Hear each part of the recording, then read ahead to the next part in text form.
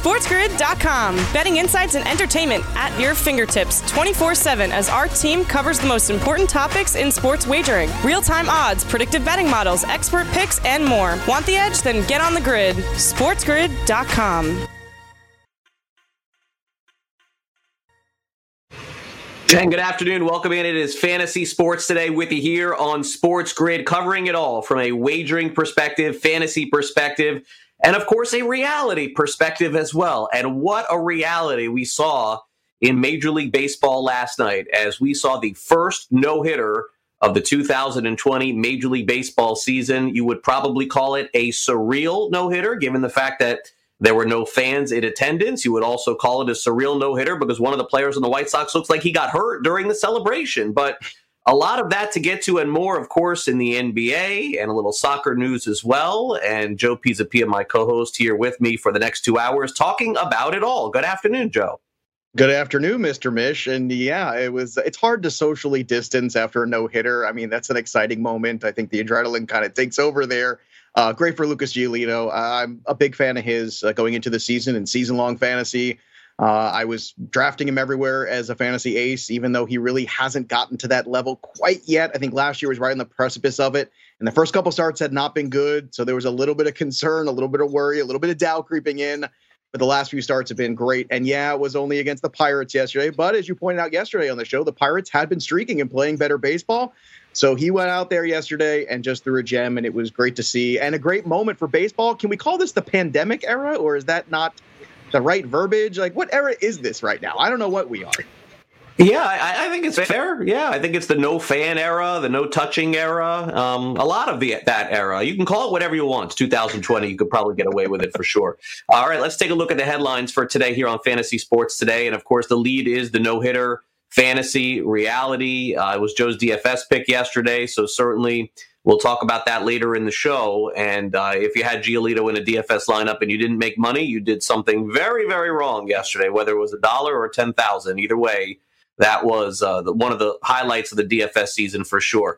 Zach Plesac is out of the Cleveland Indians rotation. Terry Francona said that there's no room for him. You have to wonder what his future is in Cleveland. Maybe they'll have to move another piece to get him back in that rotation. They did bring Clevenger back, but not Zach Plesac. Lionel Messi, which is a huge story across the world, not as big, of course, in the United States, but as soccer does become more popular here in the States, and it has for years, he's going to be leaving Barcelona. So this will be more of a reality story than fantasy, but one that we wanted to mention here at the top. Giannis is the NBA's most valuable player, also Defensive Player of the Year. That will be announced shortly. He's the fifth player in NBA history to end up doing that. We'll talk about the NBA in a little bit. We got a couple of series clinchers potentially tonight. Nuggets force Game 6 against the Jazz. Has anybody improved more than Jamal Murray? I'm not sure. This guy has been on fire since the bubble has started back up. Denver is giving Utah the series that they did not want, and we are here at this point with them. And also, Budda Baker becomes the highest paid safety in NFL history. And I don't think that a lot of people saw this coming. A lot of people don't have awareness of a lot of the players on defense in the NFL because pay so much attention to the offense. But he's a key player, of course, and got paid like it again yesterday. But before we take any step further, let's hear from Lucas Giolito, who ended up throwing Major League Baseball's first no-hitter in 2020. And unlike some other pitchers who basically don't know a no-hitter is happening, Giolito knew very early on his stuff was playing and thought toward the end of the game he really had a shot. I knew it was working after the first inning. Nice 1-2-3 inning. And then it just kept building and building. After the sixth inning is when I really started to notice what was going on. And then after the seventh, it was like, I got 6 outs left. We're going to make this happen. I looked at who was coming up and I was like, this is very much within the realm of possibility. So I just need to continue to stick with my game plan and we'll make it happen. And Joe, Giolito did make it happen. It's the first White Sox pitcher to perform this since Philip Humber, and I remember that very well because I was on the air at the time it was happening.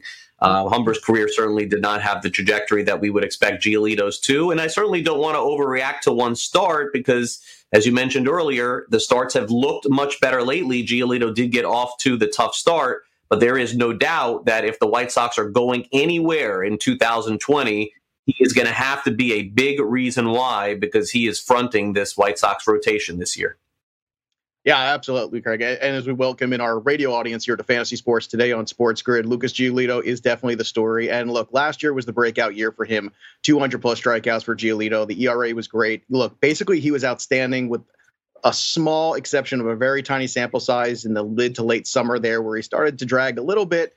But that happens to everybody. That's baseball. And then he recovered very nicely from it. If he can be the ace of this White Sox rotation going forward, again, that is huge. Keuchel is going to be good enough to win you games. Can Dylan Cease, can somebody else step up there in the void? Or maybe there's somebody out there for them to acquire this week and really make this push, because having that true number one in a rotation for a lineup that's as good as the White Sox is huge. And let's not forget, too, Lucas Giolito's path has been a tricky one. Yes, he was a very highly rated prospect coming out of high school, but he had Tommy John. I think he was 17 years old, Craig, if memory serves, when he had Tommy John.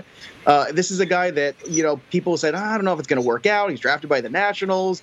Didn't really work out right away. Then he was part of that Adam Eaton trade, and people said, wow, is the stock really that low on Giolito? They're going to trade him for Adam Eaton, who is a nice player, but certainly not the level of, oh my goodness, our number one pick, Lucas Giolito, just 2 years earlier.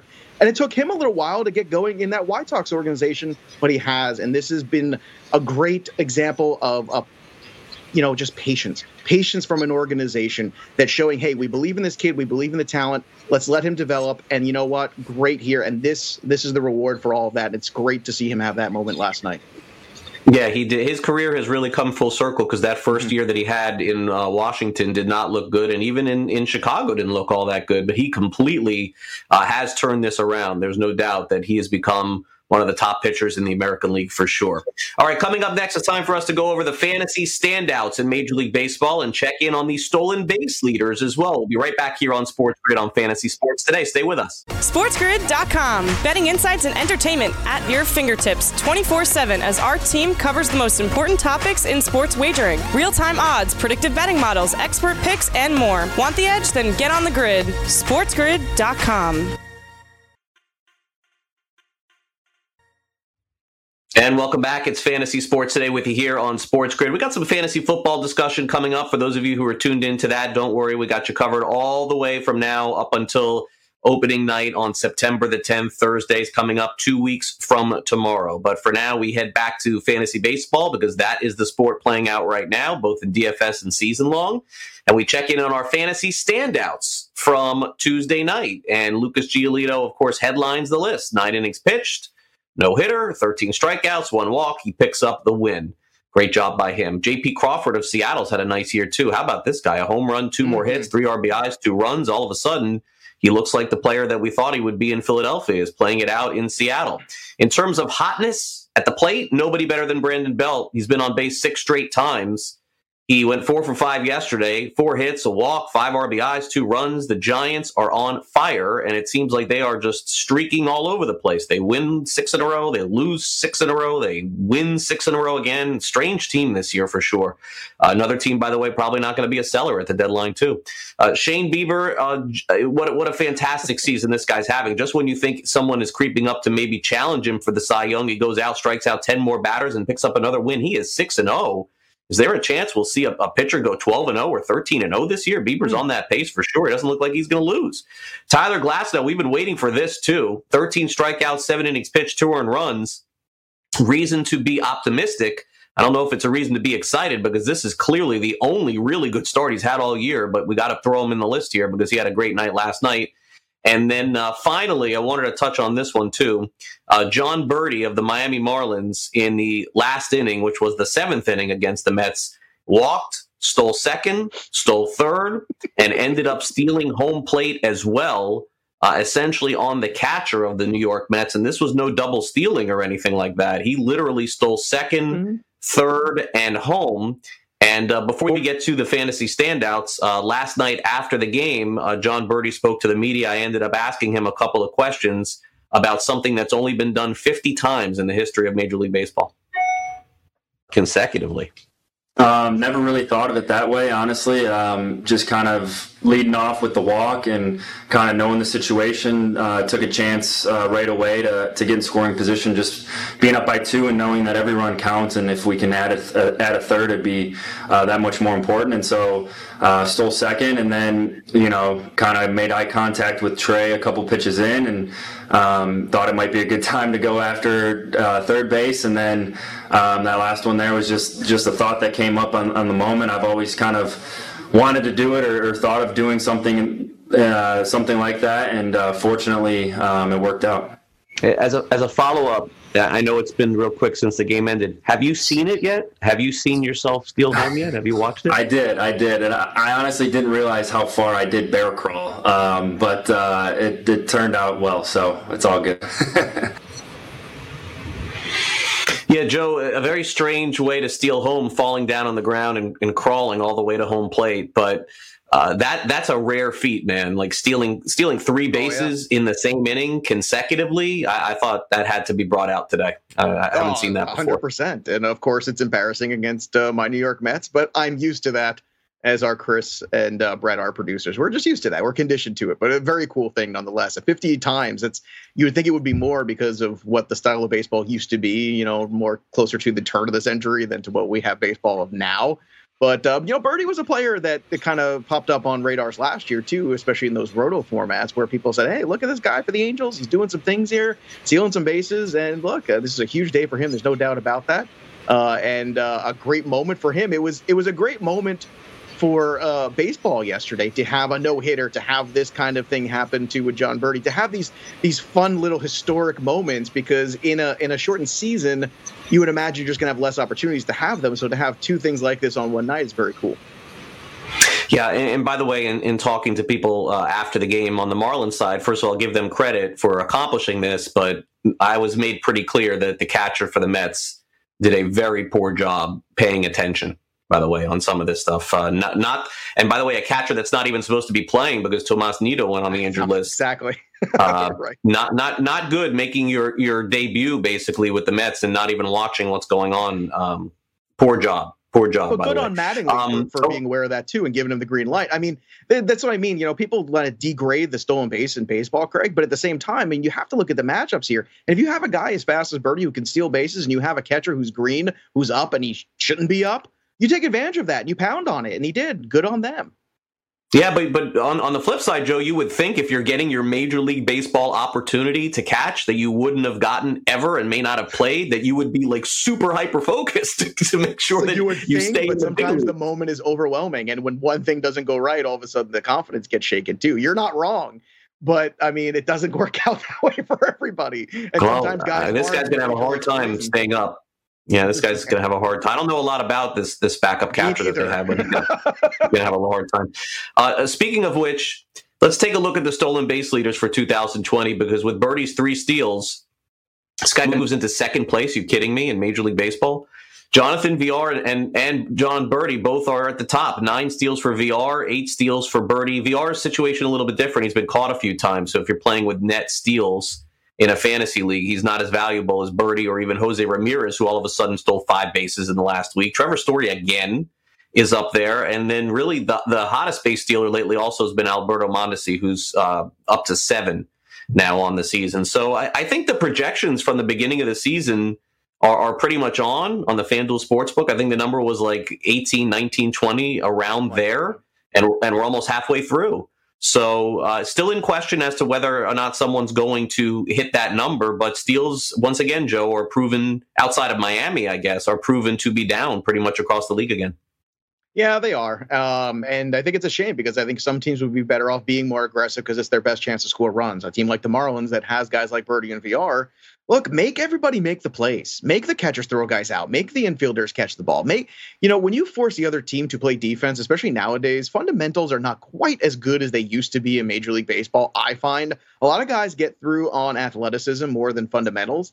And I'm telling you right now, I think some teams would be better off being a little bit more aggressive on the base pass. So I would like to see that. And obviously Trevor Story on this list too, when you're talking about guys with power and speed.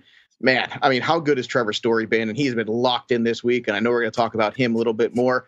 Craig, if I may for a second too, go back to one of our other guys that we were just talking about on this stud list is Tyler Glasnow. This was a huge start for him, but the last start against the Yankees was pretty good too. Over his last 12 innings, the guy has 21 strikeouts. So all of a sudden, we're talking about maybe Glasnow is kind of ticking up. Now, the Yankee start, he didn't go 6 innings. He only went 5 2/3, but still, is this the turnaround here for Glasnow where he picks things up and becomes the guy that he was last year that everybody was so excited about? Because it's starting to feel like that is the case, and maybe just took him a little longer than some other guys.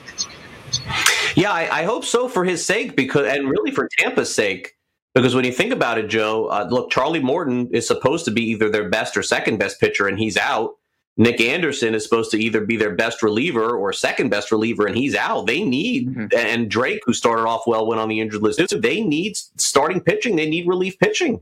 And the Rays have made a habit of acquiring these guys at the deadline. Maybe that's still what they'll do coming up on Monday, but I think Glasnow is probably the most important piece for them to take that next step. If they're going to win the World Series, if they're going to win the American League pennant, they're absolutely going to need him to become the de facto ace or be the bona fide second starter on the Rays. And to this point, Joe, it has not been consistent enough. Now, you're right. The last 2 starts have been good, but I don't know. Will the shoe drop on him? It's kind of hard for me to say. I'm hesitant to go all in on anyone without a strong track record, because very similar. And I know that Bundy had some bad luck his last start out, but even Dylan Bundy has not looked that great the last 2 times he started. Ever since that, I said, okay, finally, I'm in on the guy. He went the other way. So I think Glasnow's better than Bundy, but I'm hesitant to go that far. Yeah, that's fair. I think when you're looking at Glasnow, I think here's the thing. It's always been control with this guy. His efficiency, that was what hung him up in Pittsburgh for so many years in that system of can he get over that hump? And then last year he started to. The bad news is that now that he is on this roll, this price is going to go up. But yesterday he was right tempting. I think it was in the 8 to 9K range on FanDuel. After that start last night, forget it. It's going to go through the roof now, and now you have to pay for that risk, and I think that becomes a little bit dicier, and I think you got to really pay attention to the slate and whether or not you can use him or not.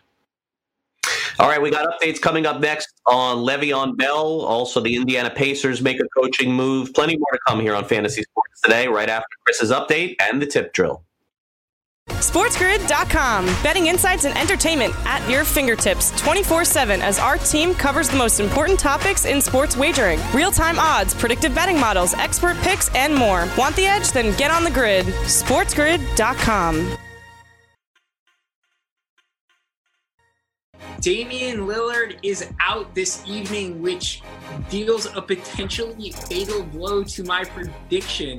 The prediction was on life support anyway. There were no eyes between last time in Game 4 where Portland was facing the Lakers. At no point did I receive the emoji eyes, just this, which makes sense. Tonight, the Blazers will have to do it without Damian Lillard, and you know that knee has to be pretty severe if he's missing this potential elimination game for the Blazers. How is Portland going to make it up? Well, we're about to find out. At the point guard spot tonight, you're going with the obvious value on the board. It's Anthony Simons. He's $3,500 tonight. That is the bare minimum, and the playing time is expected to increase exponentially without Damian Lillard in the lineup.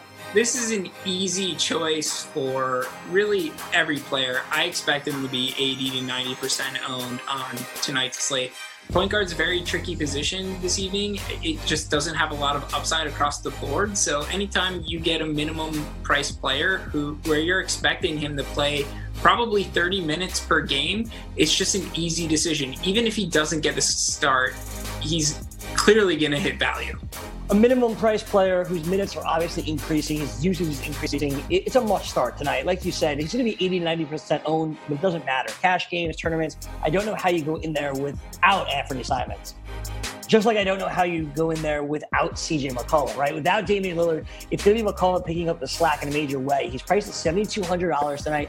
He's going to be the primary scorer, I imagine the primary ball handler. The ball's going to be in his hands all night long, and he's going to have to dominate if Portland has any chance of sending this game or sending this series to Game 6. CJ McCollum, another must start tonight. For his price, I think he has more upside than James Harden for all of the reasons you just mentioned. His usage rate is going to go through the roof. In addition to that, as he's going to be their primary scorer, at least from a shooting position, unless we see, old school Melo putting up 40 shots in this one. So Look, he's got a very high floor and an even higher ceiling, and he's got to carry the team if they want to win this game. With Anthony Simons at 3,500, you do wonder if there's a way to get McCollum and Harden in the lineup tonight. It'll be tricky, but it might be doable with that bare minimum price, Anthony Simons in there. But CJ McCollum, the obvious play here at 7,200. You mentioned Carmelo Anthony. I thought that was an obvious small forward play. You're going in a different direction, or at least talking about a different player, and that's Giannis. He's priced quite high tonight, of course, 11,300. The only player priced higher is James Harden tonight. I don't know that you can go Giannis and Harden, but you've chosen Giannis over James Harden tonight. How come? I think Giannis is far more consistent performer than James Harden. Even though his minutes are restricted, this is a must-win game for Orlando. Giannis has been just absolutely dominant in the first 2 quarters, so I'm really looking for him just to hit value. You could punt and go with Carmelo Anthony. I think that'll be a very chalky play. I think it's a must play in a GPP situation, and you could get the old school game where he just takes 40 shots. So look, Melo's great for cash games. I mean, tournaments, but I would much rather have Giannis in a stable cash lineup. Of course, Giannis Antetokounmpo priced way higher than Carmelo Anthony. 11,300 for Giannis. Carmelo Anthony just $5,400 tonight on FanDuel. You need 2 small forwards anyway. You can go with both of them. Super chalky, but tonight it kind of makes sense with what we have out there available to us in cash games. Going that direction is something I would certainly do. Giannis tonight facing an Orlando team, as you mentioned, completely desperate to survive and move on to the next game. We'll see if it happens. The only series that is 2-2 is between Oklahoma City and Houston. That's what we get to next. And you're going with your boy Robert Covington, who's priced at $5,700 tonight. That's the first piece that we're getting to here with the Rockets. Why go Covington over any of the other players? This is a position that I absolutely hate tonight. Last time we talked about Anthony Davis, and he got off to a great start, and obviously he was pulled from the game. And even though he's a game time decision and he's likely going to play this evening, I just don't trust the Lakers' minutes. If it does get into a blowout situation, he's obviously going to sit. So I'm going with a player here that I think is primed to hit value. He's someone who's going to play about 35 minutes and scores about 1 FanDuel point per minute. So it's an easy decision from here. Yeah, I think if you look at the power forwards tonight, it is obvious because Anthony Davis, 11,100. Without Damian Lillard, that game could get out of hand relatively quickly. Aaron Gordon, a game time decision. And then you get Robert Covington. He's $5,700 tonight. He's the 3rd most expensive power forward on the board. And he's probably the safest. And under $6,000, the value is going to be there. Covington, you're right, the obvious call on tonight's slate. Last position, it's the center spot. And as you were saying earlier, Orlando is desperate. And if they're going to survive, they're going to make it to the next game, they're going to need a monster outing from Nikola Vucevic. Vuce is your man at $8,600 tonight. Take it on Milwaukee at the center spot. He's a play that I absolutely love, and I have the most confidence in, to be quite honest with you. He's been a centerpiece of their offense, and if they're going to win tonight, they need to get the ball to him. A lot of stuff is going to run through him. He's probably going to play much higher minutes than he typically would because this is a little bit of narrative street and a little bit of analytics mixed together where it's a must-win game. And I think that he's probably going to play somewhere in the 38 to 40 minute range, which is a lot for a big man. But if he gets there, he should have an absolutely enormous ceiling. Before we wrap up, let me throw this back to you. You talk about ceiling and desperation. Yusuf Nurkic also desperate for the Blazers tonight. There is no Damian Lillard. We talked about Melo chucking 40 shots. CJ McCollum carrying this team. Was there any thought with going with Nurkic over Vooch? There was a little bit, but to be perfectly honest with you, they have been very good at shutting him down. So I just don't really see it there. And look, you don't know what's going to happen here. Obviously, if they continue to play defense the way that they've been playing, he could be in foul trouble relatively early. And I think that that's actually what they have to do if they want to be competitive in this game. And Portland really is going to have to rely on the outside shot to beat this Lakers team. Portland needing CJ McCollum and Carmelo Anthony to hit their shots. Orlando, that offense runs through Nikola Vucevic. He's the option for Jeremy tonight at center. There you have it. Those are the picks that are going to win you money over on FanDuel. We appreciate the time, Jeremy. Good luck tonight. Thank you. All right, enjoy the games. 3 playoff games tonight. we could have 2 series end. We'll see what happens. For Jeremy Stein, I'm Greg Sussman. Thanks so much for watching. We'll see you back here tomorrow for another edition of the NBA Tip Drill.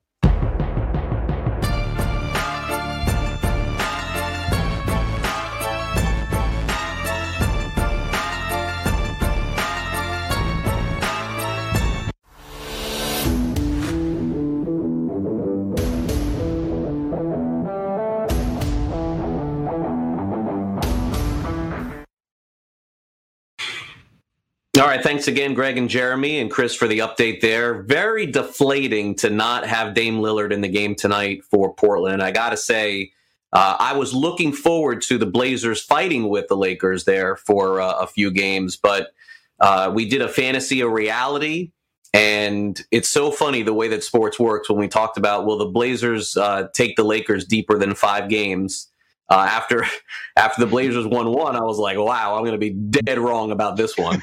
and the Lakers are going to end up there. I mean, the Blazers have almost no shot to win. They have a shot to cover. I mean, this is the biggest spread, I think, Brett, if I'm not mistaken, of any game I've seen so far since the NBA has been back out there, except for the regular season. But this is the biggest one in the playoffs. I think it's 14 and a half.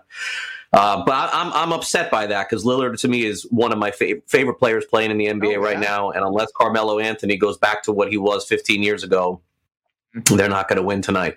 Okay, let's touch on a couple of quick notes in the NFL before we get to some smoke or fire here, Joe. It looks like Le'Veon Bell's having some lower leg issues, and certainly they're not going to be very specific about what's going on with him, but that's something that we're going to have to keep an eye on here before we get to smoke or fire today. Yeah, well, he's saying his legs are fine. Some people are speculating that he wasn't getting the reps that he wanted in practice. All I know is the Adam Gase Le'Veon Bell drama is going to continue, and I still think Le'Veon Bell from a volume play is a really good low end, RB2 if you have a really good RB to begin with. But this relationship is clearly not going to work out. We'll just see what happens. Yeah, no, it's tough to say because, again, he's the most talented back they have. I can't imagine him not getting 20 touches a game, but strange things happen. Offensive player they have. Not even back. Yeah, it's not close. Player, period. I think the receiver they drafted is going to end up being good, but yeah, I for right now, there's a no, rookie. Yeah, there's no doubt. You can't argue that. You can't argue that. All right, let's go over to smoke or fire for today. Here's some of the things that are being said around training camp. We can't see it, we can't watch it, we can't hear about it, so we got to go off the reporters, which is dangerous. So here we go. Clyde Edwards-Helaire. This is practice scripted from start to finish. Maybe this is 2 days of getting timing down with Edwards-Helaire, but I doubt it's just that. I say he'll be a stud. Prime candidate for Offensive Rookie of the Year, says Peter King. Joe, I know that initially with you that you felt that he was going a little too high for you. You're not afraid to change your opinion. Are you changing your opinion at all on that, or are you going to stick to that? I'm just wondering. Well, look, this is fire, but at the same time, it's a calculated fire. I had someone ask me just this morning. They said, hey, I've got the 5th overall pick in my most important league that I have the most cash involved in. Would you take Clyde Edwards-Helaire over Dalvin Cook, Mixon, Henry, these guys? And I said, honestly, I would not. And it's not a detriment or a knock on Clyde Edwards-Helaire. I think he's great. I was so excited when he got drafted with the Chiefs. But I think I like him so much more in that late first round than I do in the middle because you know what Dalvin Cook is. You know what Joe Mixon is. You know what Derrick Henry is. And I think you want to solidify that in your lineups, and that's very important that you do. And that is where I struggle. It's love of the player, but love of the player in his place. And if you put him all the way up to number 5 or 6 overall, man, he has to be that guy right away. And I think that's a lot of pressure to put on your fantasy team. Whereas if you're taking him 8, 9, 10, you can back it up with somebody really good and you mitigate that risk a little bit, Craig. So, okay, so you've changed a little bit. You moved him up a little then since then, right? I have. I've moved him up into the first round, the late first round. That's where I have him right now. Okay, That's all right. So, yeah, so I think that's where I see it now, too. And I probably would not take him at 5, but I got to tell you, I'm being influenced. This is probably all smoke, but I am being influenced from some of the reports on him. I have to be honest. I am. You should be influenced by Andrew Reid's. I'm trying to win a league. Yeah. Okay, we'll be right back with more fantasy sports today. Don't go away. SportsGrid.com. Betting insights and entertainment at your fingertips 24/7 as our team covers the most important topics in sports wagering. Real-time odds, predictive betting models, expert picks, and more. Want the edge? Then get on the grid. SportsGrid.com. And welcome back. Fantasy Sports today with you here on Sports Grid. Craig Mish, Joe Pisapia. We got you every day here live from noon to 2 Eastern, however you are watching our show. Thank you so much for doing it. We got Scott Farrell coming up a little bit later on here on Sports Grid and SportsGrid.com, talking plenty of baseball, hockey, and, of course, basketball as well. Some key games tonight in the NBA. We'll get to that in just a minute. Before we do that, let's get back to some fantasy football discussion and talk about some players that potentially are underrated in the mind of Joe Pisapia. And as I take a look at this and some of the players we're going to discuss today, I think we have some agreements and some disagreements. So let's get right to it, Joe. Who you got at underrated as your quarterback going into the season? Disagreements? You and I? Never. We are always on the same page. Well, look, the quarterback that I'm going to go with is going at QB 10 overall, and he's still a QB 1, but I think he deserves a little bit more respect. I think Carson Wentz is getting a bad knock because he left at the end of the year with a concussion, and people say, oh, he's injury prone. It's the NFL. Anybody can get a concussion any week.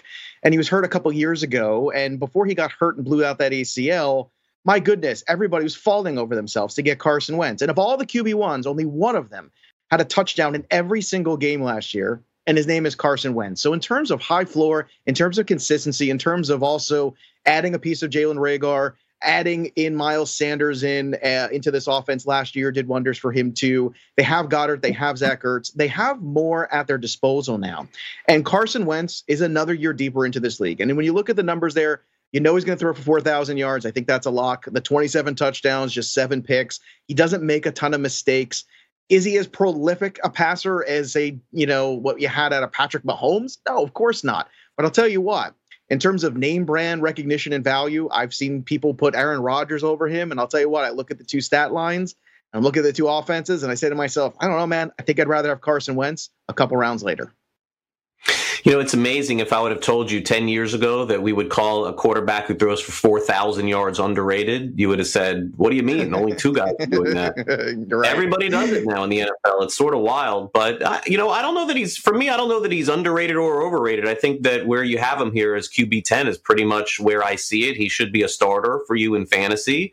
He's not one of the top guys, but he could end up being one of the top guys. And there really isn't a lot of downside outside of an injury for him. And it's not like they have the best backup in the world either. So I think I'm okay with that. I could live with him being slightly underrated. I've always liked him. And on fantasy football draft day, after you get past Mahomes and Lamar Jackson, maybe past Drew Brees, I'm okay. I'll wait, and I'll get a guy like Wentz and be perfectly fine. And the trick is when you have a guy like Drew Brees, whose road stats the last 3 years are so different than what he does in the dome. We're talking about averaging 217 yards outside of that dome, as opposed to almost 280 inside of it. And the touchdown numbers are so vastly different as well over the last 3 years. A guy like Carson Wentz is not going to be quite the roller coaster. He's not going to have the high point games that Brees has, and that's fair. So if you are drafting Brees, that's something you have to understand. Maybe you do want that second quarterback for some of those other matchups and maximize the productivity. However, at the same time, when you have a guy like Wentz, I told you that floor every week is at least a touchdown. That floor every week actually is pretty high. And again, he's not Lamar Jackson. He's not Patrick Mahomes. But what Carson Wentz gives you is, I think, a guy in his prime and who can continue to even get better. And the floor is already really good every week. And I think that's something to really pay attention to. And I think he's getting some undue heat with the injury bug. Right. I think that analysis is fair that you have on Brees, and it's accurate if you look at the stats. I can't dispute that. But I would also say, Joe, there are no fans in stands that Brees is going to be at this year on the road. And I don't know if that plays into a factor at all in terms of home field advantage.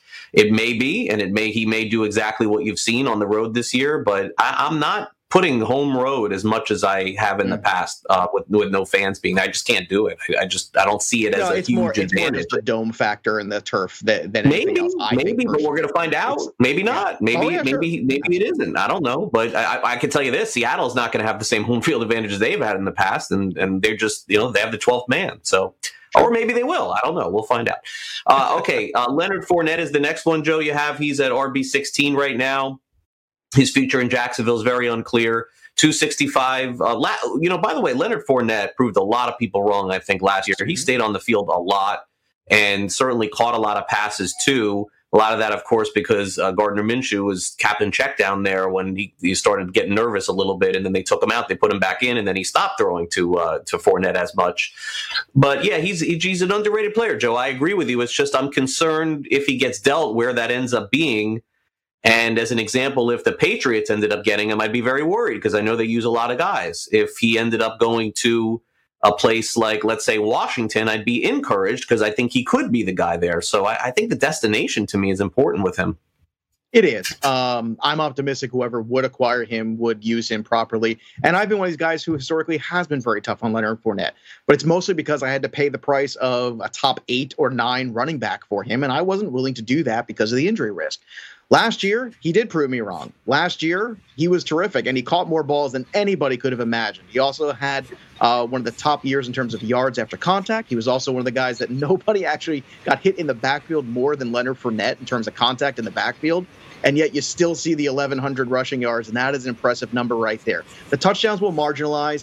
I think the receptions will come back. The touchdowns will go up. And if so, you're still looking at a really productive player who I think Jacksonville is going to burn in turn. They don't want to re-sign him. So the worst case scenario is he stays put there and they use him, and he's trying to get paid. And I think it's a good spot here at RB16 where you're basically getting him as an RB2. That's an RB1 talent when you look at the stats, regardless of the touchdowns, and only 1 fumble. Keep that in mind, too. The guy's not coughing up that football at all. Yeah, they couldn't give him away on draft night. They couldn't get a 4th-round pick for him, so they're going to have a hard time moving him. Regardless, I do think that they'll try, yes. and I can't see him being with the club in the second half of the season. But the other part of this is that maybe a running back gets hurt or someone goes out and he gets a chance to perform. So it's a fair point, and I do like the analogy with him being underrated. Mark Ingram this year is going into what I think is sort of a critical year for him because he's now at the stage now where he's played a lot of years, he's gotten a lot of carries, and you could see the end for him coming eventually. He's not going to catch a lot of passes, 26 receptions last year, 5 receptions last year. That's very low. 200 rushing attempts, 1,000 yards, and he's basically an RB2 because he scores so many touchdowns, Joe. And I think that there is some concern that would change this year with J.K. Dobbins. I do not have that concern. I don't like Dobbins as much as some others, but I think that Ingram is going to be exactly who he was last year, and I don't think that will change. I think you could copy and paste everything you said just now and rewind to last year or a year ago and drop that in there. It sounds like the exact same conversation everyone's having about Mark Ingram, and look at the season he had, averaging 5 yards per carry. Oh, that's the thing. He's the same thing every year. Every year, everybody wants to get rid of him. And the thing that doesn't show up in the box score when you watch the games, and I know you're a big proponent of this, and so am I, when you watch Mark Ingram on the field and off the field with Lamar Jackson, he's nearly like a second coach on the field with him. The way they work so closely together, you can see them talking about coverages. You see them talking about things at the line of scrimmage. You could see them in the huddle together. It's very important. It's more football-oriented than it is fantasy-oriented, and it does come to fruition. Yes, he's another year older. I get all that. No, he's not going to catch 50 balls. He caught 26 last year. Okay, fine, whatever. Even if he has 12 touchdowns and rushes for about 1,000 yards at RB23, basically at the fringe of RB2 into flex, especially in a standard league, you can do worse than Mark Ingram. Not every pick is sexy, and sometimes we take for granted the talent that's out there just doing it every year. Let's go on to the wide receiver position in fantasy and talk about DJ Chark of the Jacksonville Jaguars, who is checking in at wide receiver 21, so a rock-solid wide receiver 2 for you in fantasy. 73 receptions last year on 118 targets, over 1,000 yards, and 8 touchdowns. And his first half of the season, Joe, he really emerged as the main target and the main touchdown target for Gardner Minshew. Then, of course, middle of the season, they started messing around, putting Nick Foles in there. Numbers went down a little bit, came back at the end of the year, too. But look, the Jaguars are a hard team to handicap because you don't know exactly what they're trying to accomplish this year. But it seems like he's pretty rock solid at that wide receiver 2 position again. Yeah, and wide receiver 21 is a value. You can get him as your 3rd wide receiver if you're doing it properly. And I'll say this, you look at the average, 13.8. You look at the number of targets, 118. And Jay Gruden, I think, is going to have a positive impact on this offense. He had some really good positive impact on Kirk Cousins not that long ago. And I think he can do the same with Gardner Minshew. I think there's something there to work with. I don't think the ceiling is super high, but the energy level is and the commitment is. And I think DJ Chark has shown a lot. I was impressed with the route running last year. I was impressed with DJ Chark, just his athleticism, what he was able to do. And we'll see if Chenault can help take a little pressure off of him this year, too. And then another wide receiver you have is underrated, but, I mean, based on the numbers here, I don't know how that's possible. I mean, the guy did catch 72 balls last year, Joe, over 1,100 yards, 6 touchdowns, 15 yards per catch. I think you like him so much that you want him to be underrated, but he's not. Everybody knows. Well, if everybody knows good, why is he going as a fringe wide receiver 3? You look at those numbers and you say, man, those are some really good stats, and everybody wants to hammer him. Fringe. I see fringe. Yeah. Yeah, because I think there are a lot of people like the quarterback play, but the quarterback play was terrible last year.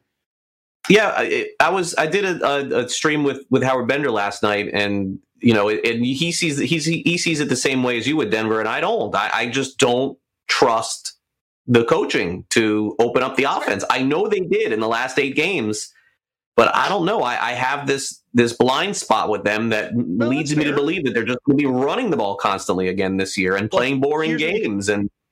Right. Well, here's what you could take solace in. You could take solace in the fact that he was so efficient when he got the ball. And I think that is the thing to keep in mind, too. I mean, his efficiency numbers of when he had the ball in the red zone, his efficiency numbers of, let's also not forget the appearance of Jerry Jeudy in this offense. Allowing single coverage for Courtland Sutton is a great thing. And Jerry Jeudy is an extraordinary talent. I'm with you. I don't think that this is the Dallas Cowboys offense, but I also think that Courtland Sutton is, I think, a better talent than basically a fringe wide receiver 3, which is where he is right now, right in between 2 and 3. I think he's better than that, and I think the numbers show that. And if you can get him at your 3, I think it's a really good value.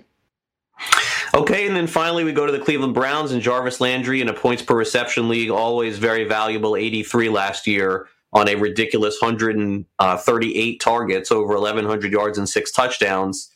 And so certainly he has been underrated based on where he's been drafted every year. And every year the overrated player, whether it's on the Giants or on the Browns, has been Odell Beckham Jr. The question is, does Odell Beckham Jr. get the targets that Landry was getting last year and become the guy that we thought that he would be in Cleveland, or no? And I don't have the answer to that. Now, I think with Jarvis Landry, you look at the ADP, you look at the volume, and in PPR, yeah, he's always going to be a guy that I think 6 touchdowns is about his limit. However, Stefanski really made Adam Thielen a star, and Landry is much more in that mold in terms of the style of play of wide receiver, as opposed to Odell Beckham, who more fits that Diggs home run hitter kind of guy. And I think in terms of the offense, when you look at it, I think Landry is actually in line for a better season, because also if they're going to start running a lot of play action off those 2 running backs and utilizing them properly, all of a sudden Jarvis Landry, with some of those quick slants he's capable of running, could actually see those receptions go up into the 90s. And I think that's very possible, especially if Baker Mayfield can be more efficient with the football. 138 targets last year, just 83 catches. I think you can get somewhere on 130 and 90 plus if Baker can be more efficient and make better decisions.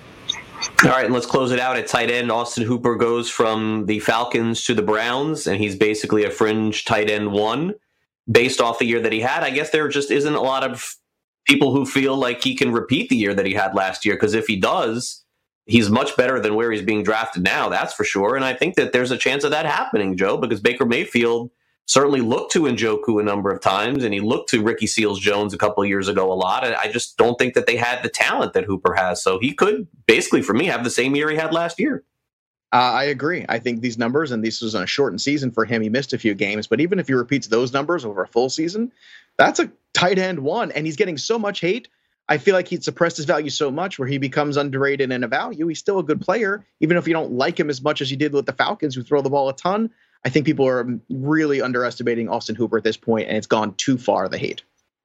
All right, so coming up next, it's time for us to dive back into the daily fantasy slate. We got a few day games today and some night games as well. So we'll touch on that next when we come back here on Fantasy Sports Today, right here on Sports. Stay tuned. SportsGrid.com. Betting insights and entertainment at your fingertips 24/7 as our team covers the most important topics in sports wagering. Real-time odds, predictive betting models, expert picks, and more. Want the edge? Then get on the grid. SportsGrid.com. All right, big hit for us last night as Joe takes Lucas Giolito on his DFS picks, and the guy throws a no-hitter. So you're not going to do much better than that. In fact, if you paid attention and you didn't make money, please let us know here at Sports Grid, because I would learn how not to follow you, because that was, honestly, the best performance of any pitcher we've seen in Major League Baseball in 2020. If you used Giolito and did not make money, did you even set another lineup yesterday? I don't know. I got to see that lineup. Screenshot it to me. Send it to me at Craig Mish. But listen, we got to move forward. It's a 60-game sprint. We can't look back. We got to go ahead now and make money again today. So let's turn it back over to Joe, see who he's got today for his DFS picks. Joe? All right. It's been a good couple of weeks. Let's keep it rolling here. Clayton Kershaw tonight for me is your cash game play. Yeah, I know DeGrom is on the slate, but that Mets offense doesn't know that it is. So give me Clayton Kershaw against the Giants, who have been good.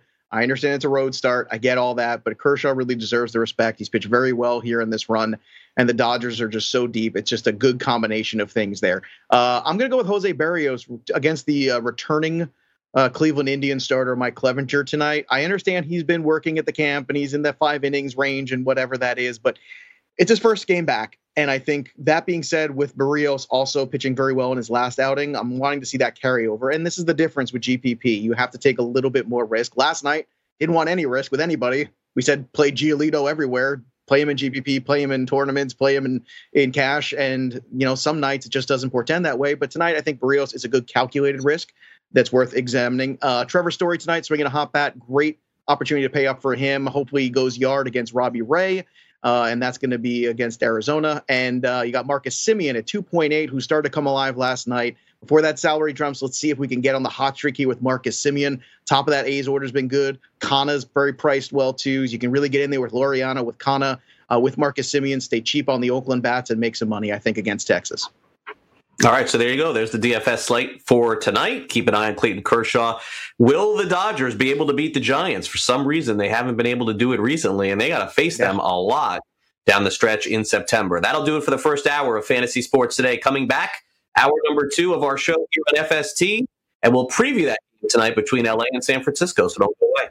SportsGrid.com. Betting insights and entertainment at your fingertips 24/7 as our team covers the most important topics in sports wagering. Real-time odds, predictive betting models, expert picks, and more. Want the edge? Then get on the grid. SportsGrid.com.